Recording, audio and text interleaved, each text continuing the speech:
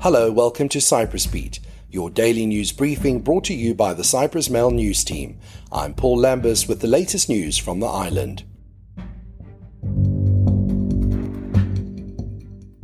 In a week that saw a series of man-made fires break out, despite a severe red forest warning in place, Mina Kyriakou from Simou knows only too well the trauma they entail. The fire that broke out between Simou and Yiolou villages almost claimed the lives of the 17 pet dogs she was looking after while their owners were on holiday. They would have died if not for her quick thinking and bravery of that of the 4 workmen working on her property. She described how the flames were lapping right up against the kennels. She and the 4 men managed to get the dogs into the house, only for the flames to reach there too. The 5 of them rushed to bundle the dogs into their various vehicles and then drove to safety. She described the intense heat and how she couldn't breathe properly, adding that only adrenaline kept her going. She returned the next day to find parts of the property destroyed and a beautiful cypress trees and conifers nothing but burnt stumps. Mina's full story is available on the Cyprus Mail website. Imagine waking up early Sunday morning to the sound of gunshots only to discover there is a person holding a gun less than 100 meters from your house. This is what readers have reported to the Cyprus Mail since the beginning of the current hunting season on August 22nd. Readers as far apart as Inia in the Bafos district and Vali near Nicosia have described that hunters were firing far too close to their homes. One Inia resident described how she woke up one Sunday to the loud sound of gunfire and the sight of a man with a hunting rifle just 70 meters away. Valley residents, meanwhile, said the changes to the hunting zones mean hunting is now allowed a mere dozen meters away from Ayos Dimitrianos, a 13th century church, and the old watermill of Valley, both popular with Sunday visitors, the very day hunting is allowed.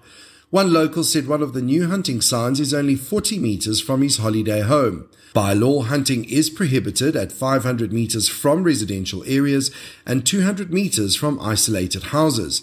The full story can be read on the Cyprus Mail website. In COVID-related news, over 6,615 people have now received a booster jab, the Health Ministry announced yesterday. Mobile units have offered vaccines at nursing homes, both for elderly individuals and staff members. 1,225 people who are from vulnerable groups have also received their booster shot after being informed over the phone for their eligibility. The rollout of the 3rd jab for those over 83 starts today. Meanwhile, in the latest virus figures, 1 more person has died as a result of COVID-19, while 78 new cases were announced yesterday. The death was of an 89-year-old woman. In other news, UN Secretary-General Antonio Guterres will be meeting with the leaders of the 2 communities today in a bid to find common ground for the resumption of the peace talks. The meeting will take place in New York at a lunch Guterres will host for President Nikos Anastasiadis and Turkish Cypriot leader Ersin Tatar. And finally, police said yesterday they were investigating a second attempt in just a few days to smuggle drugs to a prisoner held in Bafos, this time in a pancake. A 36-year-old man who works as a mechanic asked to see a man detained at Bafos police headquarters to give him food and clothing. After the items were inspected, officers found a transparent, sealed-off plastic straw hidden inside a pancake, which contained a crystal-like substance weighing 0.3 grams, which appeared to be methamphetamine. The 36-year-old was arrested and claimed a woman had given him the food and clothes, asking him to pass it on to the detainee. A few days earlier, another man had attempted to smuggle in the same drug to the same man in a shampoo bottle, which was also found by police. That's all for today. For the latest news, commentary and analysis, please visit www.cyprus-mail.com.